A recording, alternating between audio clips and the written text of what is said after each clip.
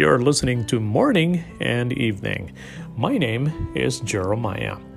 Therefore, brothers and sisters, since we have confidence to enter the Most High Place by the blood of Jesus, by a new and living way, opened for us through the curtain that is His body, and since we have a great priest over the house of God, let us draw near to God with a sincere heart and win the full assurance that faith brings.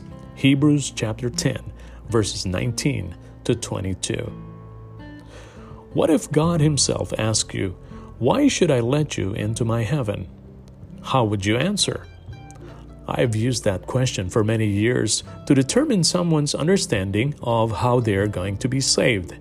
Some say, well, that's a pointless question because there is no God. Others say, I think God will let me into heaven. I'm basically a good person.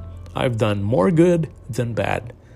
And a few others would say, I've got no chance to go to heaven. God would never accept me into heaven after some of the things I have done. Now, let's take a look at all these responses and what the Bible says about them. Response number 1, there is no God. Because Christianity is about a relationship with God through faith in Jesus Christ, if a person doesn't believe in God, they have no relationship with God.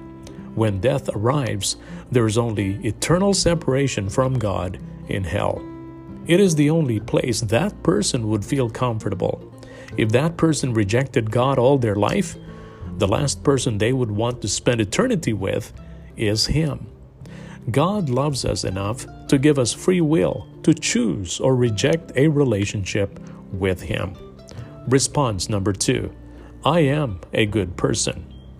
Now, this is a complete misunderstanding of Christianity.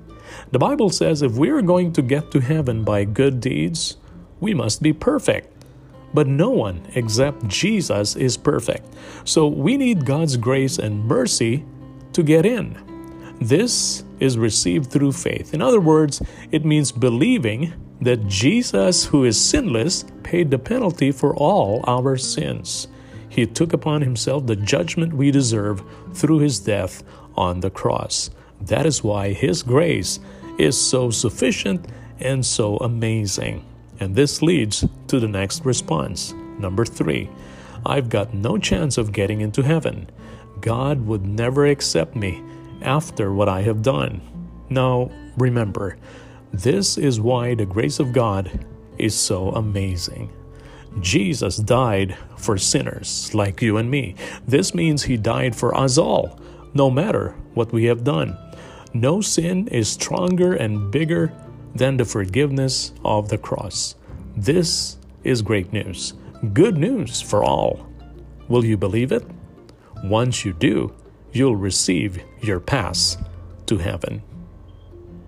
And there you have it, friend. Morning and Evening with your friend, Jeremiah.